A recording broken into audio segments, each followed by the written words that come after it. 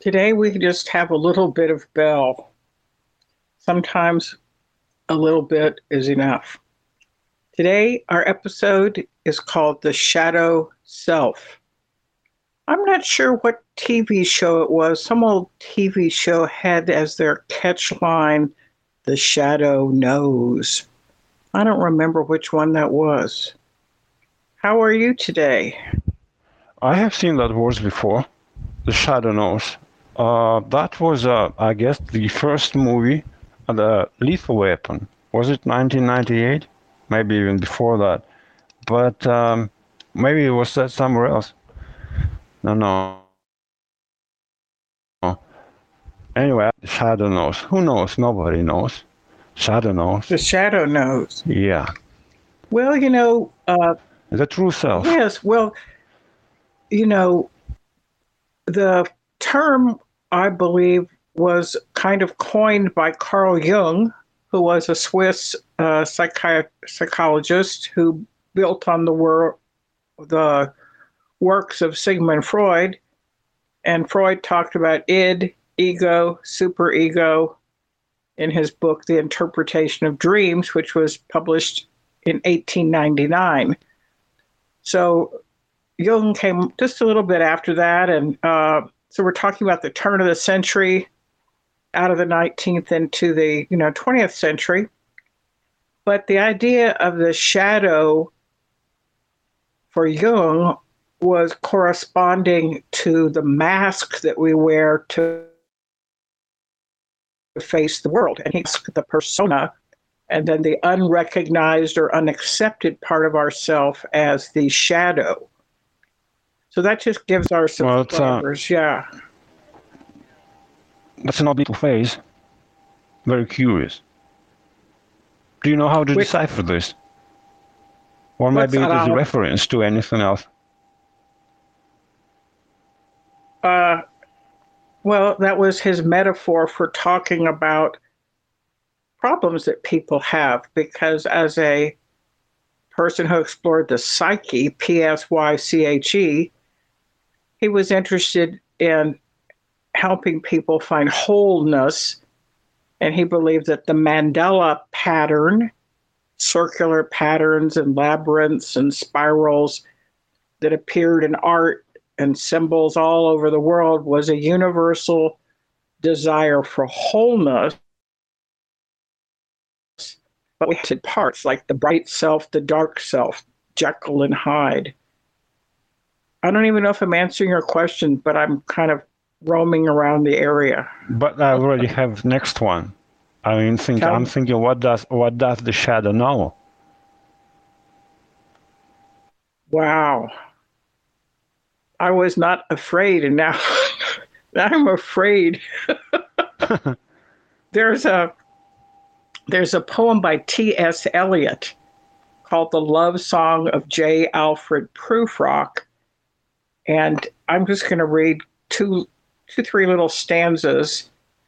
The narrator invites the reader to go on a little journey, and he kind of talks about darkness and light and evening and shadows. So maybe it'll sort of set the mood for this episode. Let us go then, you and I, when evening is spread out against the sky like a patient etherized upon a table. Let us go through certain half-deserted streets, the muttering retreats of restless nights in one-night cheap hotels and sawdust restaurants with oyster shells, streets that follow like a tedious argument of insidious intent to lead you to an overwhelming question. Oh, do not ask, what is it? Let us go and make our visit.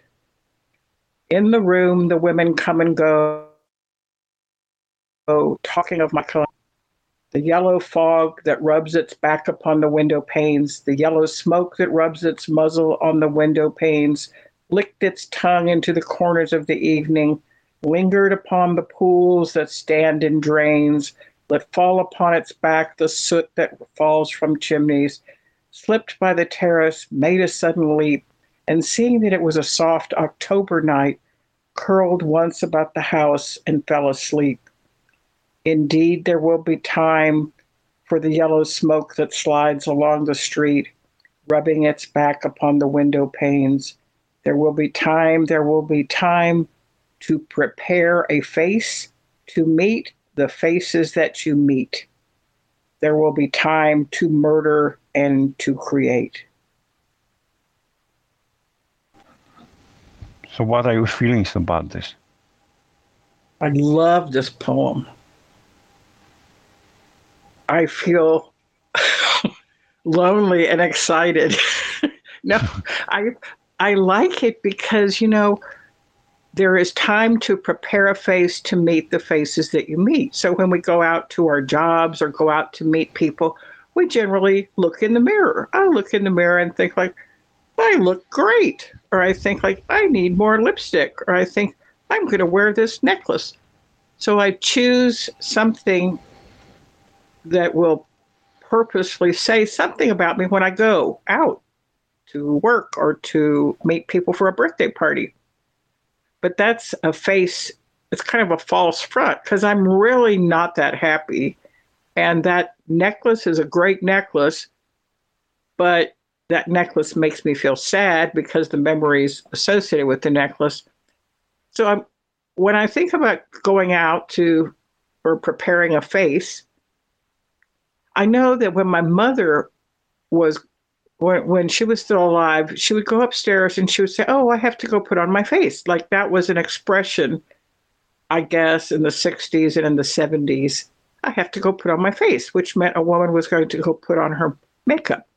Or if you were at a dinner table, women would say, oh, I have to go powder my face. So they would get up and go kind of refresh their makeup. But do men have a false face? Like, you guys don't wear makeup, do you? Well, I mean, some guys do, but do you wear makeup? That makes me think of being photogenic, because sometimes you mentioned mirror, that you look in the mirror, you think, oh, I look great, but then you make a picture of yourself, you look at the picture, that's not what I look like.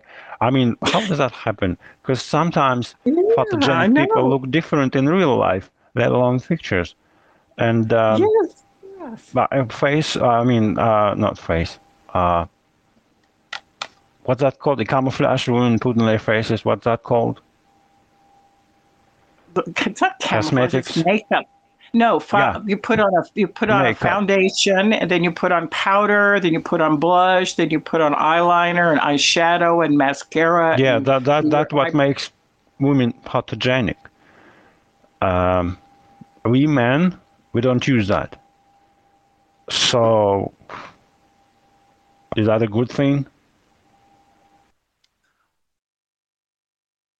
Well, there's a lot of product guys who want to not have wrinkles, and they buy expensive skin creams, or they get their eyebrows waxed so that they'll have beautiful eyebrows. And I guess there's a term, it's called metrosexual, guys that are like kind of really concerned about their appearance, and they go to a certain barber, they go get a face massage, and they use certain kind of expensive creams, and they're very pretty. Their skin is very pretty, and they spend time on their face. But this is, still related to the idea of what we would think we would look like to society. And as we look in the mirror, well, I know that the word photogenic to me means naturally beautiful. So there are some women that are just naturally beautiful, and also men, like they have dark eyelashes and they have a very pretty shaped eye, and they just have a naturally beautiful smile. So to me, the word photogenic would be someone who is just naturally beautiful. And a person who uses makeup is trying to kind of approximate that ideal of beauty. So, I have green eyes, and if I use mascara, then my eyelashes are darker. And I used to wear contact lenses, so like I'm putting contact lenses on, and then I'm putting mascara on, and then I have to have amazing sunglasses. I mean, it is exhausting. Only thing you guys have to do is wash your face, splash on some cologne, and buy expensive sunglasses and have a good watch.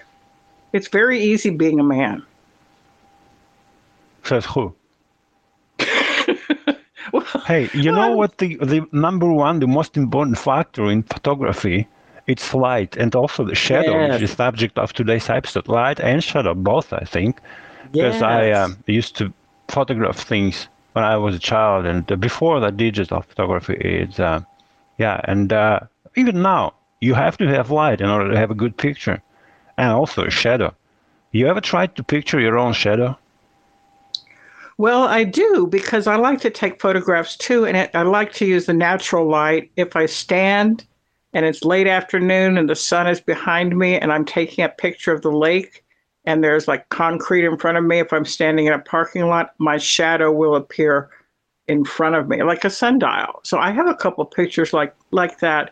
Also on our cover shot, you will see a statue of St. Francis of Assisi, and I have it. It is a piece of wood carved. It's a statue carved into a single block of wood, and I have it turned to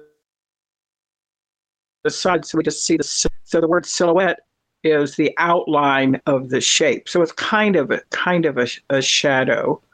And some people like their profile. So a profile would be what you look like from the side.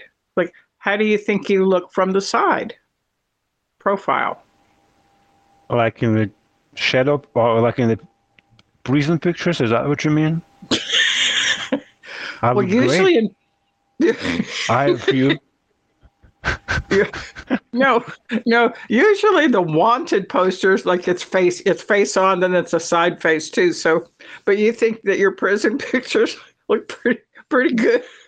Absolutely, I love that wooden stuff they make you keep in front of you when they make pictures. Apparently, it's your name, or I don't know the date, whatever it is. But I like my prison pictures. No, there's some really great. People may have seen these. There's some famous, like Frank Sinatra, and also Robert De Niro, and just Brando, and all these various people who've been arrested. You know, it might be for drunk driving. It might be for, I don't know. I don't specifically want to go through all the details, but these pictures, you know, the person is not very beautiful. Very beautiful, and also women. You know, like there's pictures of Bonnie and Clyde. You know, the famous robbers that were out of Dallas, Texas. But you know, as we talk about the shadow, I also think about evening time. Like in the poem by T.S. Eliot, he talks about let's go down these deserted streets. He's talking about spending nights, like one night stands in hotels, and being in a room where women are talking and not quite feeling like he fits in. And then he says, he has to prepare a face to meet the faces that he meets.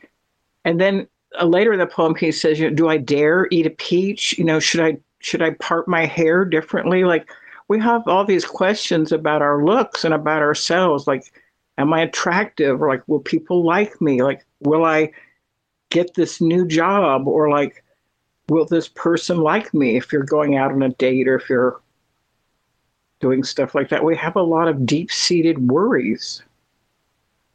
Have you ever heard of speed dating? It's probably very much like a speed chess, but speed chess implies 3 minutes to a player. Yeah. In total, Yeah, that would make 6 minutes, but I'm not sure if I'd be able to date that fast. Yeah, you have to date fast. So what it is this. I heard about this about. I wouldn't last 3 minutes, honestly. Well, wait a second. Just explain how you do it. You purposely sign up for this anxiety study. This is not for you. I mean, maybe it would be for you. I know that in Manhattan, it's a busy place. You know, people are working. They don't have time to date, but somehow you have to find somebody to go out with. You don't have time to court people. You don't have time to find people.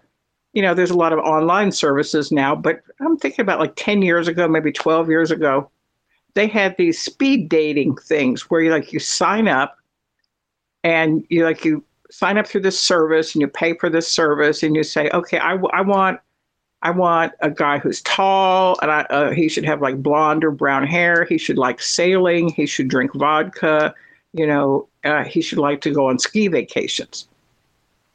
And then maybe somebody else would sign up for someone like, oh, I like guys that are like Italian or Hispanic, and I like people that like barbecue, and I like people that love to go dancing, and I hate dogs. So, you would sign up for what you're looking for and what I'm looking for. So let's suppose you go to your speed date. So you've paid this money and they promise you 5 girls that kind of match what you're looking for. And each date is only 10 minutes. So it takes place in a restaurant. So what are you looking for? She should look like Tina Fey. And what else? She should be like books. What else do you want? From what you have just said, I deduced that the speed dating is about myself that I would rather not acknowledge. So basically, the shadow. Yeah. Like so, and also you might like the reason it only takes 10 minutes is because it only takes that long. It takes less than that long to find out if you're attracted to someone. So if you're not even attracted to them, like there's no reason to spend a whole hour buying them dinner and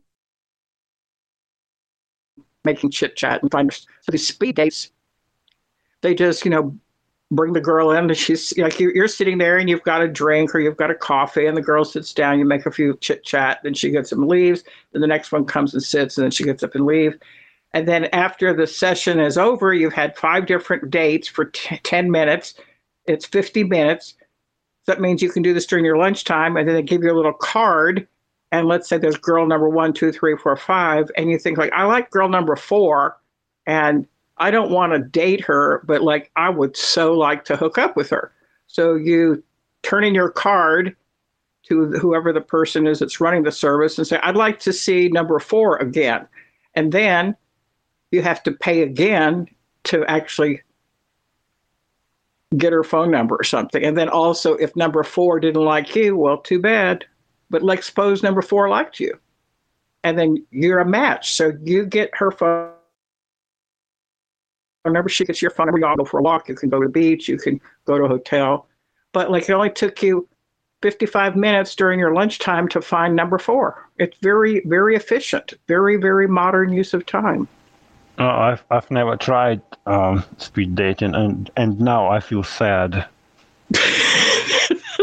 You've lost so much time trying to really date and to be married and to try to find people. Is there any way, some kind of an equivalent, online equivalent, that online speed dating I can try?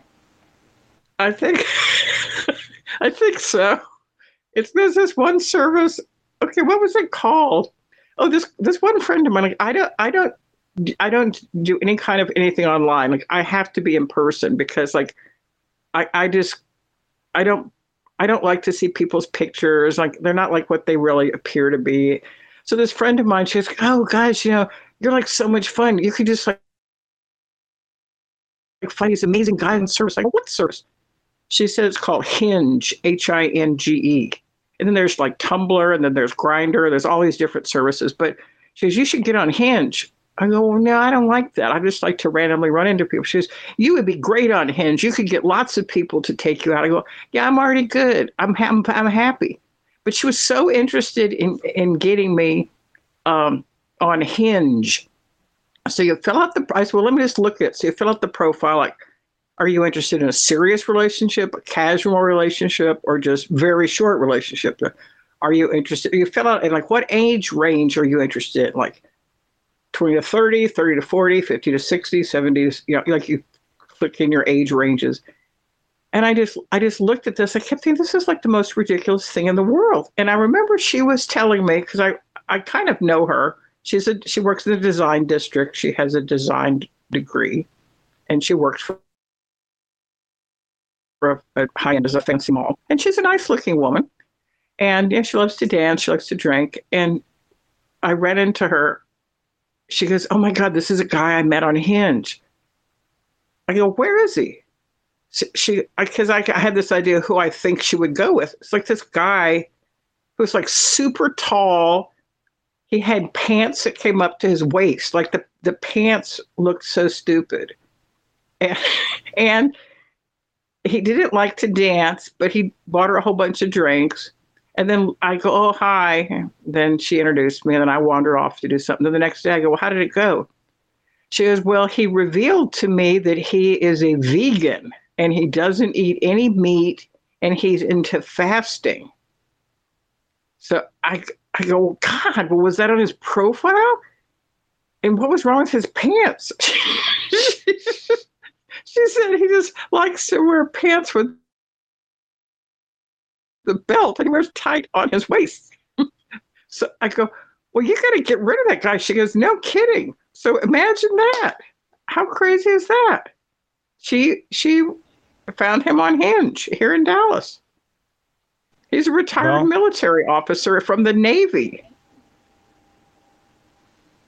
Do you think who is like more dangerous, a military officer who has killed others and understands the cost of death, or somebody who understands their own capacity for evil and brings it out voluntarily with its own shadow? Brilliant. Who's more dangerous? Well, I don't think military officers are dangerous because my father was a military officer. And my friends growing up, their dads were military officers. But I mean, I just knew them as dads, you know. Who's more dangerous, or what's the other one? Someone who understands their capacity for evil? Yeah, I was thinking about shadow. And the people who bring it under control, like military personnel, are not the people who can exercise it at free will, like in a drive-by shooting. Right, and, right. They both have shadows, but it suppressed them first in the case, and well, you know, it's freed in the interesting. second. Yeah, it's very, very, that is a very interesting question because sometimes the most unexpected people can be the most dangerous. Like with a military person, you kind of know what he's all about. Like he's done this, he's traveled this, he's done that, you know, he has his uniform, you know, I understand what that's all about. So I would understand that type person.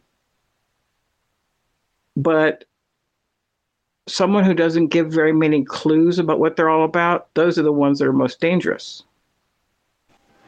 That's what I think about my cat, because it's like the loveliest creature in the world, purring and fluffy and stuff. But when it sees a bird or a mouse, it becomes a monster. And that confuses me because it's like polarity. Yeah, but the thing is, no offense to cat and animal lovers up there, that, you know, I think that we as humans impose upon the animal world a moral structure.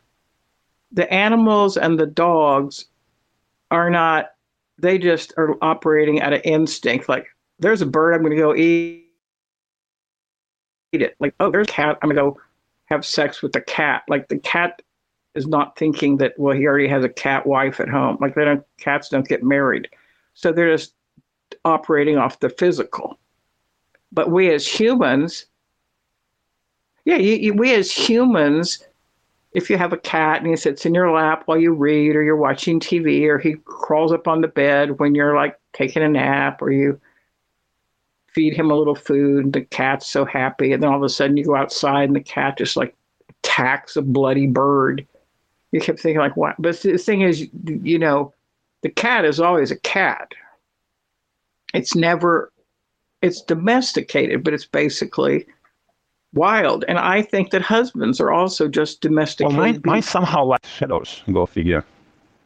Say it again. You're like mine. No, I was gonna say, yeah. My cat, she loves shadows, likes them.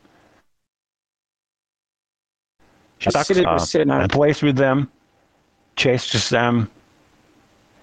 Yeah. Whenever she sees a shadow, it starts like it goes out of your. Mm-hmm.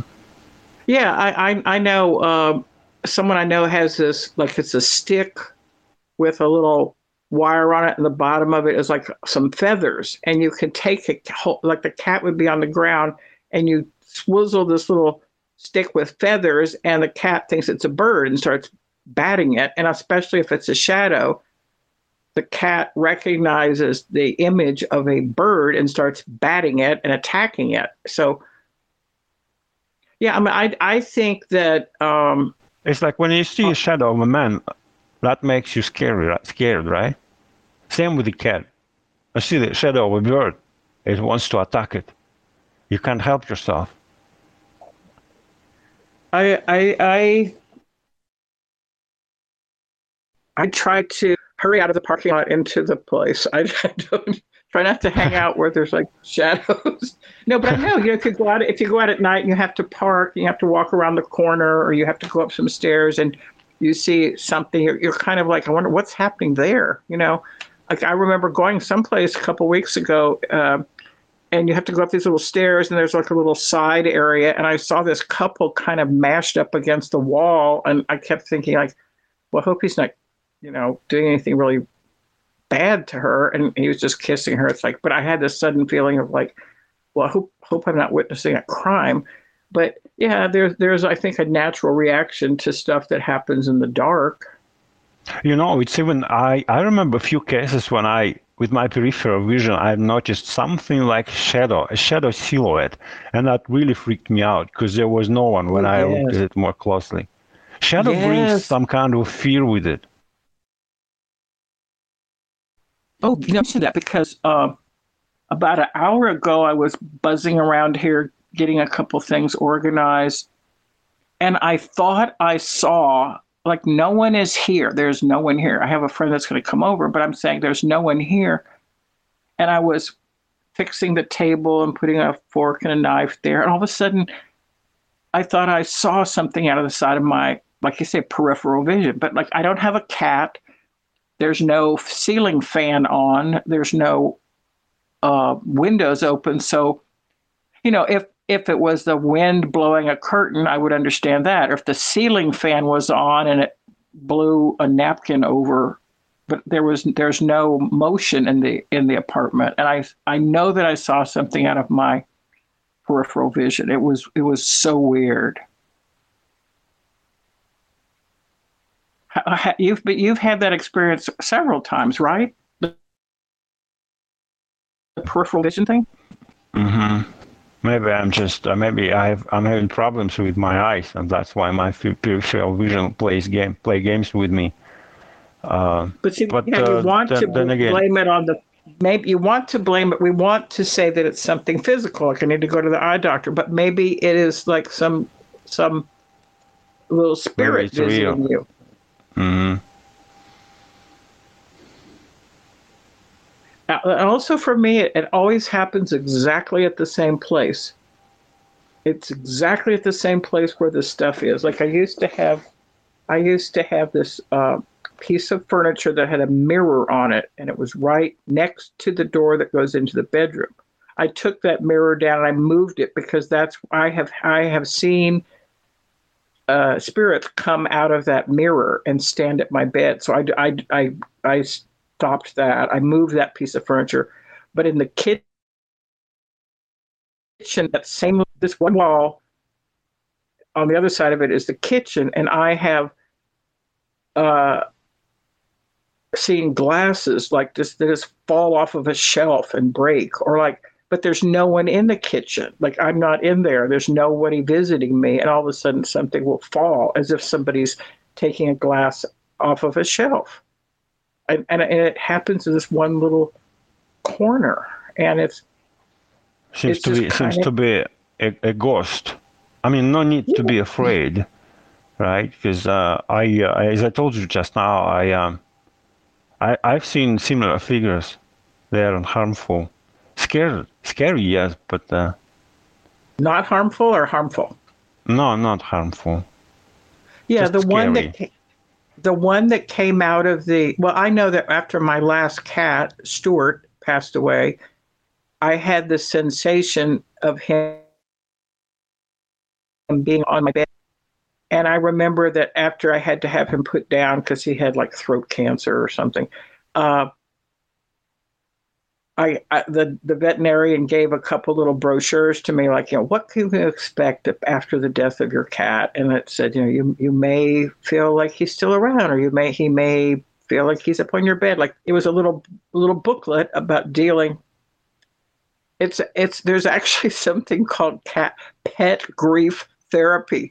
Pet grief therapy. Like, you have said that you couldn't believe there was so much therapy out there, but I did have the sensation of the cat. And then I was talking to someone else who's a pet person, and he was saying that was the spirit just telling me goodbye and thanking me for a good life. And it's like, oh, okay. And then after a few nights, it went away.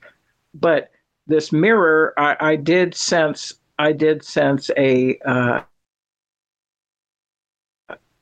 coming out of it and standing at my bed. And I just remember sitting up suddenly and just telling her, everything's okay, you can go back, it's all good, you go back to where you came from. And then I just felt the spirit kind of vanishing. And then I've told you this story before. I was struggling with a bunch of stuff, I don't know, right before the pandemic, maybe the beginning of the pandemic. I was like sad and depressed and just emotionally exhausted. And I remember kind of this half deserted streets, this half waking, half sleeping. I remember I heard my mother's voice say, just get up and try. And I believe that it was the spirit of my mother encouraging me, just come on, just keep trying, like you can do this. Life is hard, but just put one foot in front of the other. So these were very real experiences. But have you ever heard a voice like in a dream, or have you just seen things? Maybe once, but it wasn't specifically a voice, just that I thought I somehow heard it, but it wasn't it wasn't acoustic. Somehow I knew what I was told. Yeah, it's an infused now. Maybe maybe that my mind playing tricks on me, or maybe that shadow or unconscious, again, it's mind playing tricks on me, but maybe it's demons. Like I told you, it could be a ghost or could be demons, and I don't know if there's difference between shadows and demons. Well, there are different kinds of spirits. So, like, we use the word spirit to refer to liquor and to drinking, but also spirits are non-corporal beings. They don't have bodies. So a spirit, like I think I had mentioned before, St. Ignatius of Loyola was a Jesuit priest who wrote the Ignatian exercises, and also, St. John of the Cross and de Caussade, a lot of different, Hildegard van Bingen, a lot of people have written about discerning spirits. Like, how can you tell if something is a good spirit or a bad spirit? Or if something is from God? It's easy because malevolent spirits, they want to inflict pain. On you? They're explicitly evil. Regardless. They're explicitly evil, so that's what makes them demons. And the regular spirits, I think they don't care. They're just, trapped or visiting like ghosts. Entities just exist. Yeah, I've also heard that angels are another type of spirit, and you think you see them, but then you didn't see them, but maybe it was an angel. But sometimes I think that when you experience a spirit or a shadow being, that there's a message there. So it could be in a dream. I think it was Carl Jung that said an unexamined dream is like an unopened letter to yourself.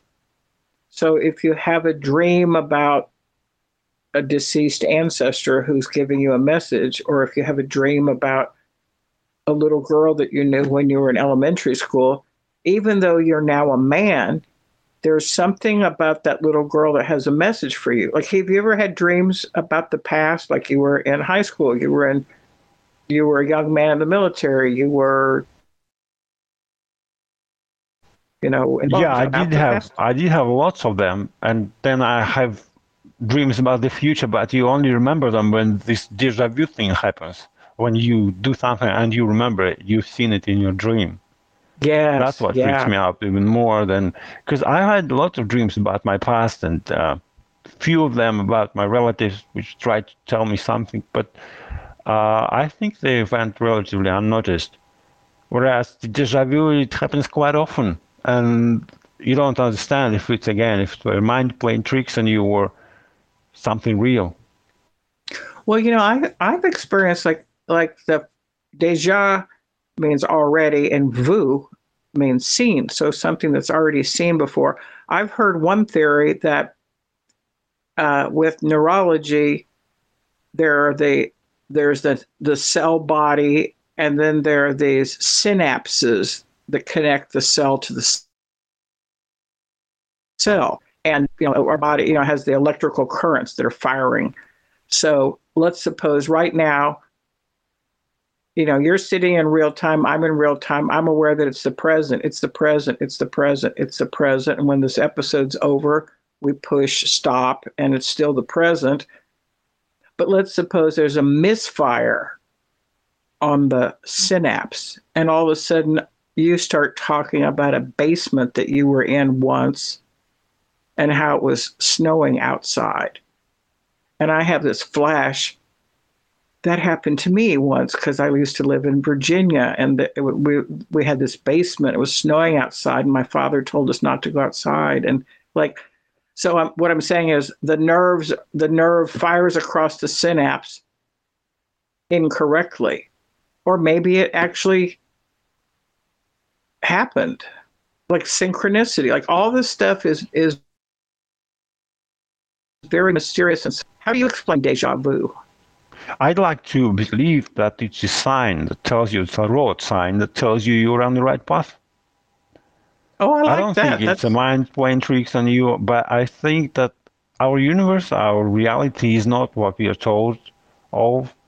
And as such, I believe that is something something from something otherworldly, which in my case, it's probably the signs. It's probably what? What was the last? Signs. Oh, sign. Yeah, sign. Yeah. Sign. Yeah, I like that idea. I don't know what I don't know what the Bible says about it, but well, maybe there's it's lots just of the markers. There's 101 things in the Bible. There's lots and lots of wisdom books, but light and darkness are major themes in the Quran, the Torah, the Old Testament, the New Testament. And there's all these stories about going up to the top of the mountain and there being revelation at the top of the mountain, or like bright light, or some kind of transcendent, the ascension.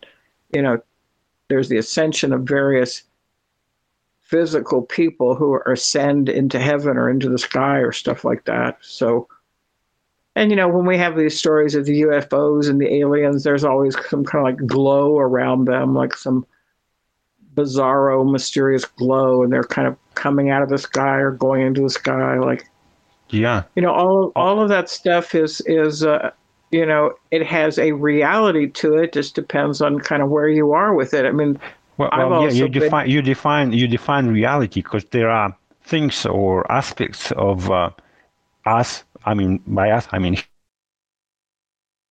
humans, that we can exist out. We know, like time isn't linear. You said that yourself 2 days ago. So maybe our brain somehow sees things beyond that. Like you see the picture of a man, but he looks ugly, for instance. But you meet him in the real life, and you see what he is. Not with your eyes, but maybe with your heart or your brain. I don't know. Maybe that's what déjà vu is. It's somehow your brain catch up to something in the past, or you've already seen. Or maybe, which freaks me out, there is another theory. I think that maybe you've been reborn, reincarnation. Maybe you've lived your life in the wrong way, and you've been given a chance to fix it. And you're living your life, but you don't remember it. And so maybe you have to make different choices in this life, and you see something that you already experienced in past life. Yeah, that's Well, see, interesting. But for me, just living is kind of like reincarnation. Like you and I knew each other last week. We knew each other amongst each other a year ago. But today's a new day to get it right. Like we've been given the gift of life. Like some people didn't make it till today. They died in a car accident last night, God forbid, or they had to have an operation and it didn't go so well. So we've been given the gift of life and the day is before us. So we have the opportunity to make choices today. And well, there might be a little flashback like, oh, somebody's coming to visit me. I wonder what we're going to talk about. Maybe I should be a better listener because, like, last time this person visited, I did all the talking. So I kind of like the idea of reincarnation now. I'm going to get T-shirts made up. We're going to start selling these on Petroma Therapy. you think it's time? Maybe we should make it a wrap. Wrapping it up with a T-shirt that says "Reincarnation Now." Yeah, that sounds like a plan.